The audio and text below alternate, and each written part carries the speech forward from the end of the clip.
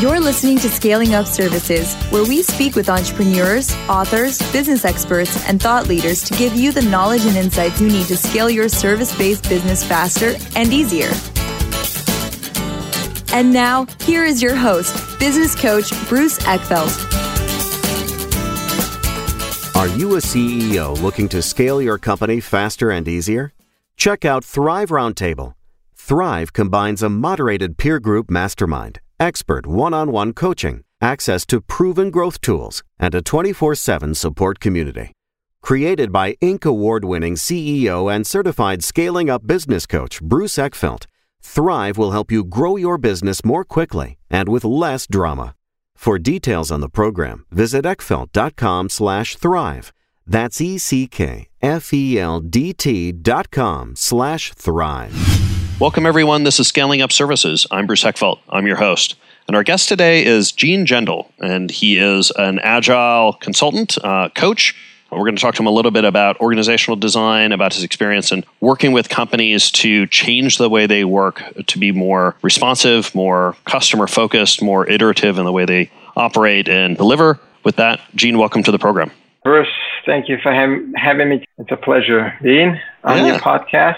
Let me do a quick intro. I'm not so great at introducing myself. Go ahead. But I will say just a few things, My hometown, my home base is in New York City. This is where I live, and this is where most of my actions take place. This is where I serve most of my clients. I have traveled the world and have been pretty much all over the globe, a lot over the United States. My niche is in organizational design and consultancy, system dynamics, training, coaching, adaptive learning, agility. Those are the buzzwords that usually get thrown up in the air. That's how people associate, my name with what I do. But I try to tone down on terminology as much as I can because lately it has been dramatically overloaded. Overused to some extent. Overused, overloaded, redefined.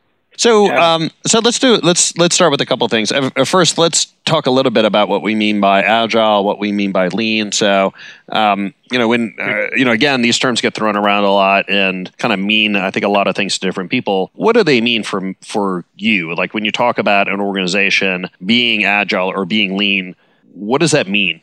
Okay. Well, let me put it this way. So I try to strike the term agile from my dictionary, and I made that decision a few years back when I was privy to the history of the term agile as we know it today. Yeah. In fact, not too many people know, but back in 2001, when the Agile Manifesto was written, the bunch of guys that got together in Snowbird, Utah, they contemplated what they should really call this thing that they're about to launch. I think the word adaptive was given an equal opportunity at that time. Yeah. And I'm not going to digress to say exactly why the word agile has been chosen over the word adaptive. But as long as, just to be clear, the word adaptive was the original precursor. There was the original candidate. Yep. And we ended up with the word agile. And the reason why the word agile is less pleasant to my ears is because a layman person does not really perceive it well. Yeah. It's not a layman person's language or lingo unless someone comes from sports, athletics, or military. They don't really understand what agility really means. When they say adaptive, that's a little more a household term, and that's easier to understand. So for me, a litmus test for anything that is labeled as agile would be, well, can you also call it adaptive? Does it still make sense?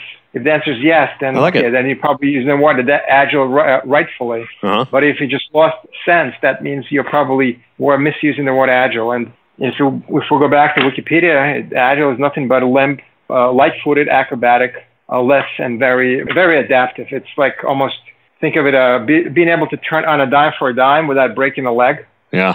If you can do that, going like 60 miles an hour, and then turn on a dime for a dime and not break your leg, that makes it pretty adaptive. If it took you forever to do it, or if you had to spend a lot of energy or something happened along the way, that means it wasn't a cheap move for you.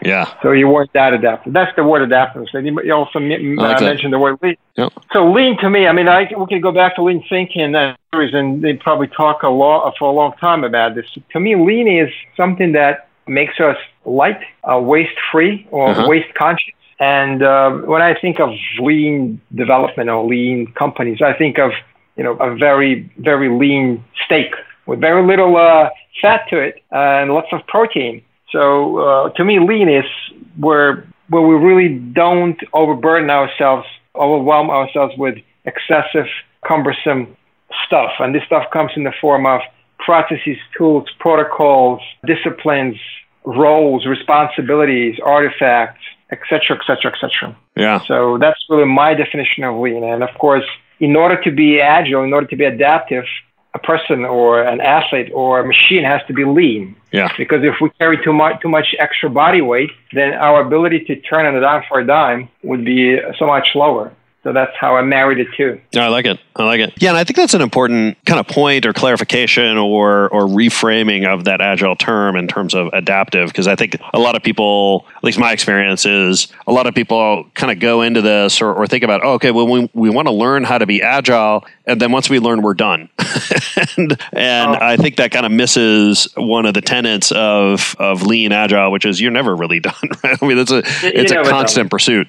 Yeah, and it's a journey, and one of the things I've seen more often than not, I wish it didn't, is when actually it comes from senior leadership of many companies. Yeah. When are we going to become agile? Yeah. It isn't a binary switch overnight; it's a journey. Yeah. It may take months or years, and just by setting that tone alone, actually leads to lots of dysfunction in system gaming, because everyone wants to call it a win. We have become agile. We're done. We're never done. Yeah. Then that's that can be hard for some folks that want to check the box, or they want to they want to write one check that get them the whole way, and it's not really how it works. Interesting. So let's talk a little bit about from an organization point of view. So philosophically, the idea of turn on a dime for a dime, that makes sense. When it comes to actual organization adaptability, what are some of the things you look at, or some of the things that you're helping a company with to be more adaptive?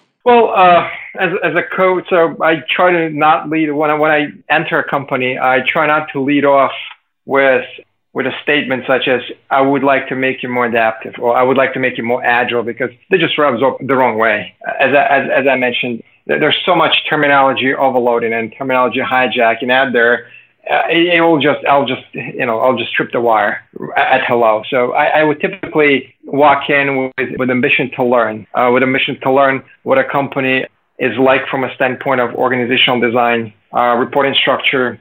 And the first thing I would typically ask for, could you please give me a blueprint of your organizational structure? Give me your org chart. Yeah. An org chart is a very good indicator what a company would look like. Many people out there, even some coaches out there, maybe less versed people, they think that they can walk in and change organizational culture, at hello. They actually focused on the wrong thing, because I actually leverage a lot what I learned from Craig Larman and some other agile evangelists out there. Actually, Craig says, and this is one of the Larman's laws of organizational behavior, culture follows structure. Yeah. Following on the wrong thing will get us to the wrong place. It is the structure, organizational design and structure, that's the primary indicator of everything. I call it a first degree variable that defines system dynamics. Interesting. Once we understand what a structure is like, we can kind of figure out what a culture is going to look like. It's funny. We had this. I spent a lot of time on the technology side in Agile, and we always had this phrase of "Show me how your teams are structured, and I'll tell you how your code is structured." And that the code structure will mimic how the organization is set up, and how how control and how fiefdoms and how boundaries between departments are designed. Like that will end up impacting how the software system is designed. And I think the same is true, for many parts of our organizations. Like how you choose to organize people will impact a lot of things about how the organization behaves. It's funny you say this because what you just described is actually what I think back in 1967, Mel Conway defined as a Conway's Law. Organizational systems is the direct blueprint of organizational structure. Yeah. So when we say org structure, we mean teams, of course, right? So if a team is quasi ill-defined, then a code base, then a system they built is going to be also ill-defined. We're going to have that 80-20 perimeter problem where you got 80% of the system are doing 20% of the thing, but we're spending so much time on building things that are not necessary. So I totally wholeheartedly agree with what you just said. Yeah. If the team structure is ill-defined, so will be the code base. And I think the guy who I also respect a lot, his name is Bob Martin. Uncle Bob. Uncle Bob. Uncle Bob. Yeah. When he talks about clean coders, he refers to team structure as well. I mean, your crappy teams will produce crappy code. Yeah. So walking into an organization, you ask for the blueprint, you see the blueprint. What are you looking for? Like, what are you noticing or observing in what that blueprint looks like? Well, I usually whisper to my own head, into my own ear, the flatter the better. The flatter the better. Uh-huh. And I don't always expect to see complete flatness, but what I do like to see is an organization that's conducive of waste removal effort. Yeah, could be done internally by themselves, or maybe with help of an organizational design consultant such as myself. If I walk into the company and I get a blueprint of an org chart that has a apex structure that is very, very monolithic, very, very convoluted, very cumbersome organizational design. Yeah. To me, it's a good indication that this org structure has a lot of waste, has a lot of challenging processes, tools, norms, protocols, relationships, and it's just a very, very, very difficult, very difficult object to work with. Yeah. So I always look for that, possibility of future flatness. And again, it's a journey. It isn't something that could happen overnight. Yeah. So I look for those indicators, reporting lines, how many people report into, how many people, who's doing what, how many single specialty roles we have, how much governance, how much command and control, how much potential condescending top-down behaviors we should expect. Those things you can actually fish out from just looking at the org chart. Yeah. Again, we don't look for complete flatness because orgs need to have senior leadership. That it's not totally flat, but there's a difference between having a pyramid that has a wide base, wide base versus a very narrow base and super tall. So if you see super tall structures, we know that they have been built to locally optimize many unnecessary roles, processes, and tools. Yeah. It's really local optimization versus organizational system global optimization. That's what we look after. If we see a lot of local optimization for roles, responsibilities, single specialty, single function roles, this is an indicator that this organization is very not agile. Yeah. And very not lean. And the flip side of it, there's plenty of work for us to do. But well, I'm curious. Is there any organizational pattern that you see in an org chart or a blueprint that you would look at and you would walk away from? That you would say this is just not fixable, or we need to just start over versus doing incremental change against this plan? If I look at the org chart at hello, and if I see it looks overly complex and overly cumbersome, that alone is not a turnoff for me. That's not a push away. Yeah. Okay. What will make me less optimistic and more skeptical is if people that have invited me also expect me to treat the org structure as a de facto that is not challengeable. That's the problem. Unwillingness to change. Yeah. Yeah. If there is no willingness to change, if they would like to treat their org structure, their org design as is today, as a de facto, as something is not going to change, and if they expect us to work around and about to do the bare minimum so that someone can check the box, I would usually step back and say, look, there's so much I can do, right? I like bringing lots of analogies in my training and in my conversations from construction industry, from health and therapeutics and for medicine. And I would give something like this. I would say, look, you're asking me to help you, let's say, to drop 200 pounds. At the same time, you're not willing to change your habit. You don't want to exercise. You don't want to go on a diet. Yeah. You don't want to go exercise. You don't want to go on a diet. You do not want to do anything that will bring you to a better state. And you just want me to work with you on your superficial appearance. And if that's the case, then I will be disservicing you. and I will be actually breaching my own internal, personal working ethics. So, and I probably would push away from the table. Yeah. No, I get it. So let's talk a little. You mentioned a couple of things before I wanted to dig into a little bit. So you mentioned waste in a process, and you mentioned local versus system optimization. What do those things mean? I mean, I'd sort of educate our listeners here a little bit about what you mean by those things. Yeah, sure. So I'll probably start with a local versus system or global optimization, because that's usually, once you learn it, it's hard to unlearn it. Good. You start seeing it pretty much everywhere. So imagine a single specialty role. Let's take a system architect, a senior system architect that hasn't really coded, for the last 20 years, maybe not ever. Apparently there's some people that have managed to become senior architects without ever putting a line of code down. I've seen them. So, and then let's imagine this. So this person is locally optimized to create work, to create, and let's fast forward. Let's look at Scrum as one of the most commonly used agile frameworks. That person would be solely optimized to create lots of backlog items, or user stories as we call them, in a backlog that are specific to architecture. Guess what? These are not cross-cutting, cross-functional user stories. These are componentized. Architecture is a component. Yeah. These are componentized user stories. They're not even user stories. They're componentized chunks of work. Yeah. So locally, this person will be doing the best he or she can to produce many backlog items that are architecture-centric and work against them. And they will be overly busy. They will be super busy doing great job working just on architecture. From a local perspective, they are doing really well. From a system perspective, from a standpoint of a buying customer, if I was a product owner, if I was a buying customer, I would probably ask a question: what the hell are you working on? Yeah. You're working on architecture that is like 6-7 months out. Yeah. I may not even need it today. So we can think of some other single function specialties that could be potentially drafted into the same type of work. For instance, take UI UX designer only. He or she would be only optimized to develop GUI, and that GUI could go, months and months out, but that GUI will not be really talking to business tier or to back-end logic. So from a standpoint of a buying customer, I'm wondering why you're working on stuff that is low priority to me. Yeah.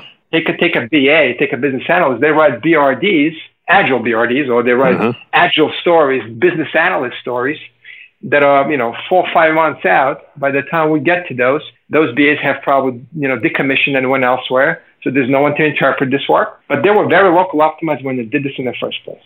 I sometimes use the analogy, and maybe a little facetious, but I use the analogy of moving deck chairs on the Titanic. If all you know how to do is move deck chairs, when the ship is going down, you're just going to start moving deck chairs really, really fast because you need to feel busy, because you sense urgency. But if your scope, if your purview is so focused in a local situation, that's not going to help the overall situation. But yet there's nothing you can do. Like if you're stuck in a local optimization scenario. That's right. And funny you said this because, there's a fundamental difference between a system output and system outcome. These guys are very keen on having high output of their work. They're trying to be super productive in what they do.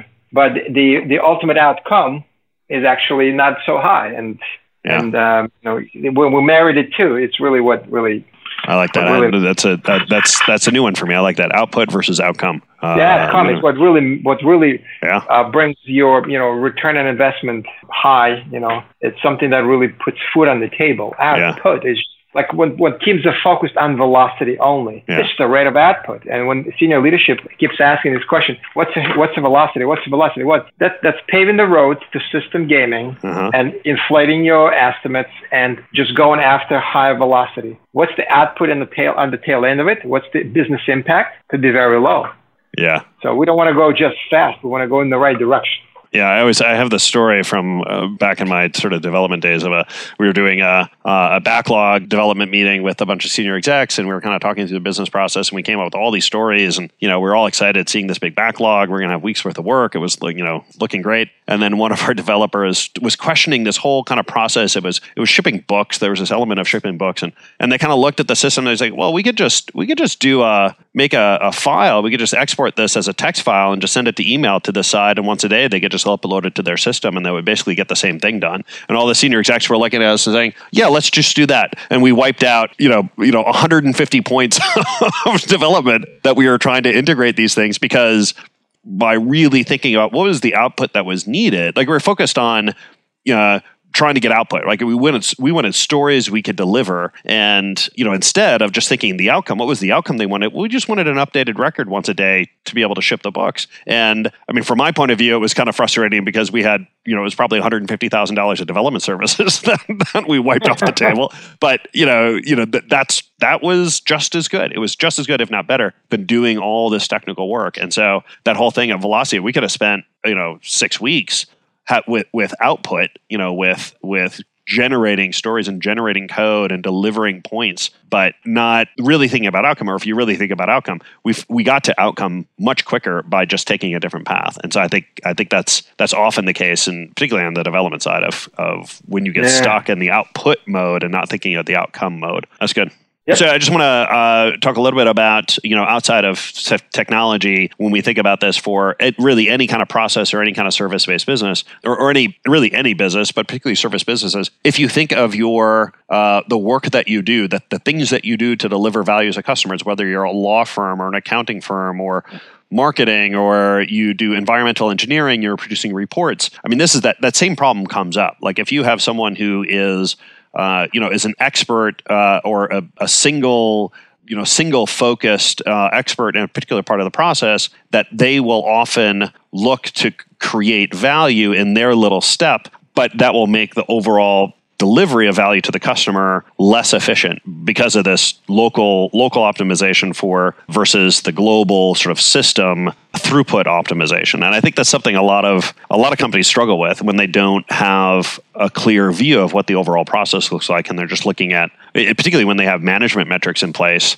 to force billability and output focused measures around management and performance management. This can really become a problem. I mean, I've seen companies where a particular department is highly productive. They produce a whole lot of output, but it creates havoc for the rest of the organization. I don't know where you've seen this. So I could, very painfully associate with what you just said, and let me explain why. Just give me a chance. So first, I'm going to play backwards a little bit.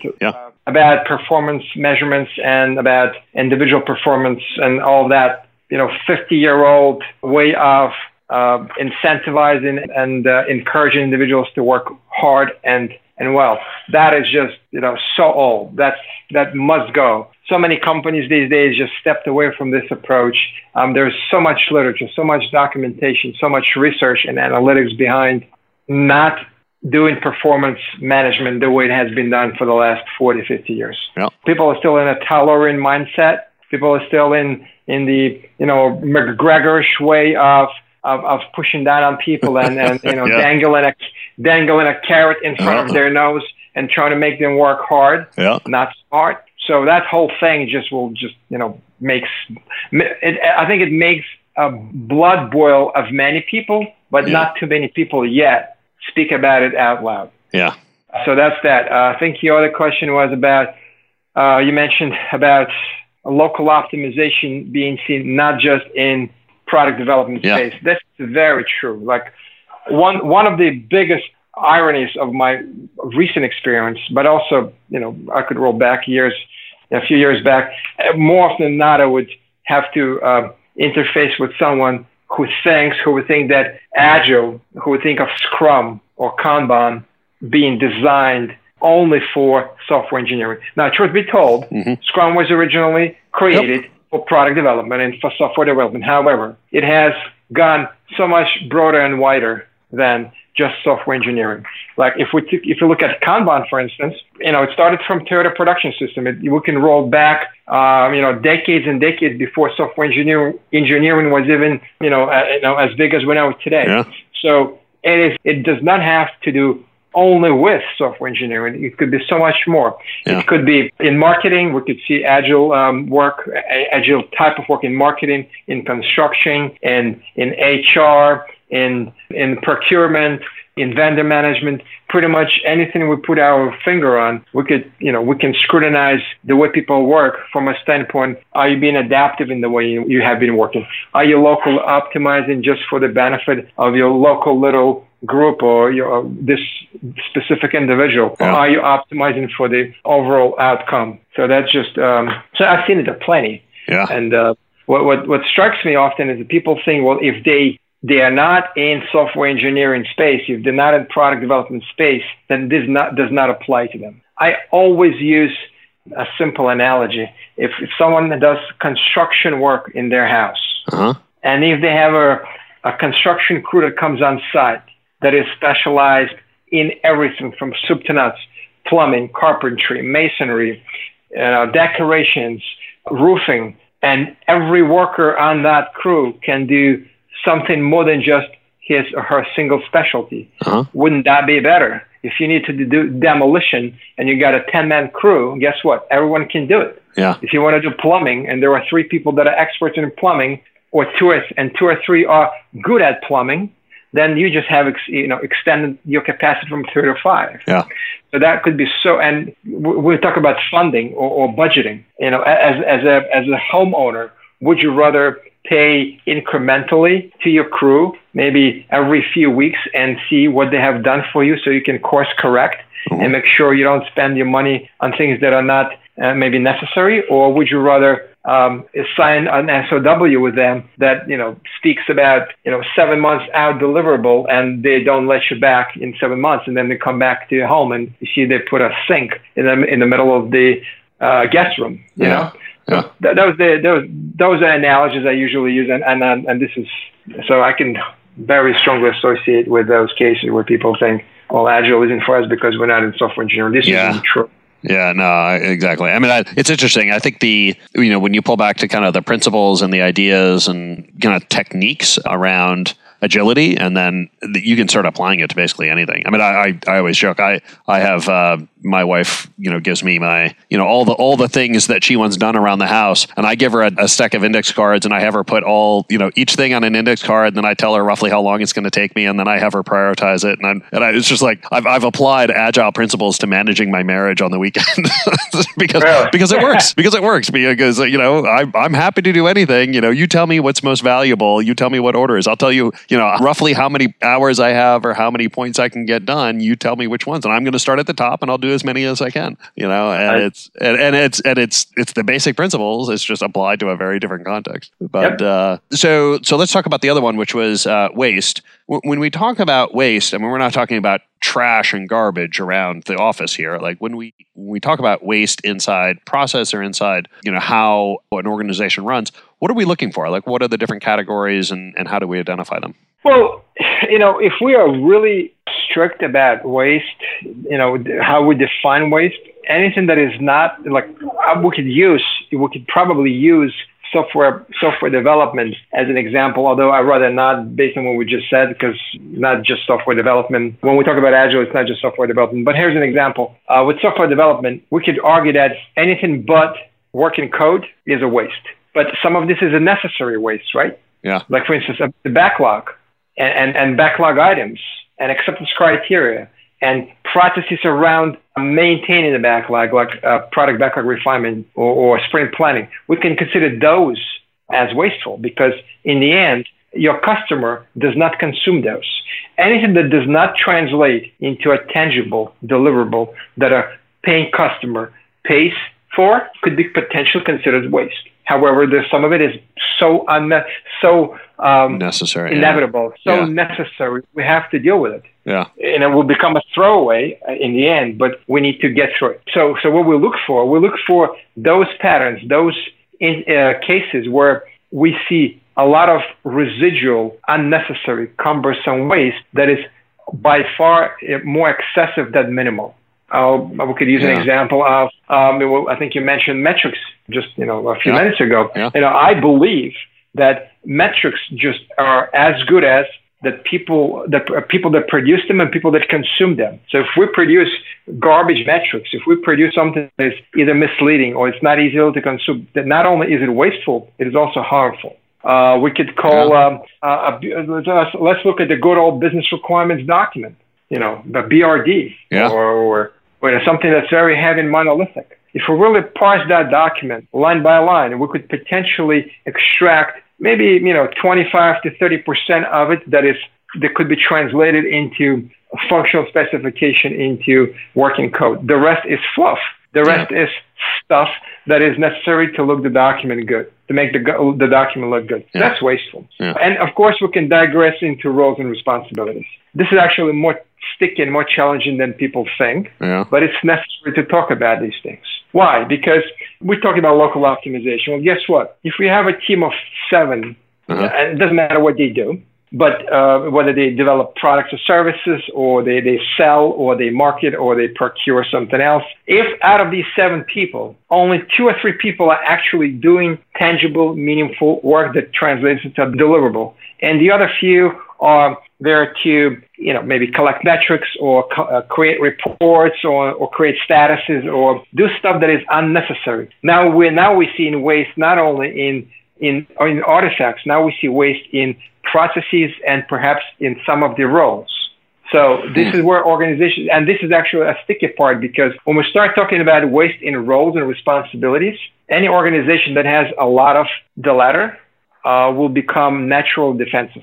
Because this actually goes back to one of the Luhrmann's laws of organizational behavior. Organizations are locally I'm paraphrasing. Organizations are locally optimized to protect status quo or a first and middle level management. When we say first, so it's not necessarily management. It's not necessarily a person who is in a management position, although it's oftentimes the case. Yeah. It is people that sit in this middle tier that we call the frozen middle. People that sit in the middle, and they kind of they are benefited from when things become stale and things become idle. When there was a lot of waste, there was more stuff to work on. Right? We can think of an elephant or a rhino. As it grows, it consumes more food. As it consumes more food, it becomes bigger. As it becomes bigger, it needs more food. So it's a positive feedback loop. It's a vicious cycle. So we have more waste. We need more people to work on that waste. Once we have more people, then we need to create ways to get them busy. No, exactly. Yeah, I think that's the when organizations focus on sort of keeping everyone busy, that often ends up creating a whole bunch of inefficient or a whole bunch of waste in processes, just because people need to look busy. If that's the organizational culture, if that's how people get managed. That's right. We are busy and we're working hard, and that's just doesn't cut it, right? For me, at least, it doesn't cut it, because we don't want people to work hard. We want them to work smart. Yeah. We want them to gain, lifestyle back. We don't want them to do, run 5 miles in the wrong direction on a tangent and then, go another 3 miles in a different direction. So they actually, I forget the theorem from geometry. So you have to, but I think you know what I'm alluding to. You have to go in the right direction, right? Yes. And if you realize early enough that you're not going in the right direction, you have to change the course. Yeah. And that's what makes us adapt, right? Rule number 1, you find yourself in a hole, is stop digging. It doesn't help to dig faster. Okay. Yeah, this has been fascinating. I mean, I think there's, lots we could discuss about applying this in different areas, but I think this is a really good discussion around adaptability and, why we kind of think about or help companies with agility and thinking about lean. Gene, if people want to find out more about you and the work that you do, what's the best way to get that information? I try to keep it very humble and sort of keep it low, but people probably could Google me. I have a website. I call it a non-for-profit website. There's practically no what's going on, but I have collected a bunch of good information over it. It's keystepstosuccess.com. Okay. There's plenty of artifacts. There are blog. There are thousands and thousands of articles, some recommended books, some feeds, RSS feeds. So it's some pretty cool stuff people can find. And of course, through the website, they can find me. They can find me on LinkedIn. They can just Google for my last name, my first name. I don't try to hide. I'm out there, but I will put the URL and the link to your profile on the show notes here so people can click through. But there's a great discussion. There's probably a couple more episodes we could do in getting into all the details and the organizational change side of it and how organizations change and what they struggle with. But I think this is a great discussion around just agility and adaptability, and it was really helpful. I really appreciate the time. Oh yeah. I'm happy to be here, and thank you for inviting me. And I like you said it right. We just scratched the surface. Yeah. We are talking about 50,000 feet view, and there's so much more to. If we start peeling back all of these topics, we're going to discover lots of great stuff. So has been fascinating for me to have a discussion with you, Bruce, and hopefully it will be useful to your listeners as well. Yeah, and we'll schedule more episodes. We'll get into those. Those are important topics. Yeah, definitely. Thanks again. Well, thanks, Bruce. We'll be in touch. You've been listening to Scaling Up Services with business coach Bruce Eckfeldt. To find a full list of podcast episodes, download the tools and worksheets, and access other great content, visit the website at scalingupservices.com. And don't forget to sign up for the free newsletter at scalingupservices.com/newsletter. This podcast is a part of the C-Suite Radio Network. For more top business podcasts, visit c-suiteradio.com.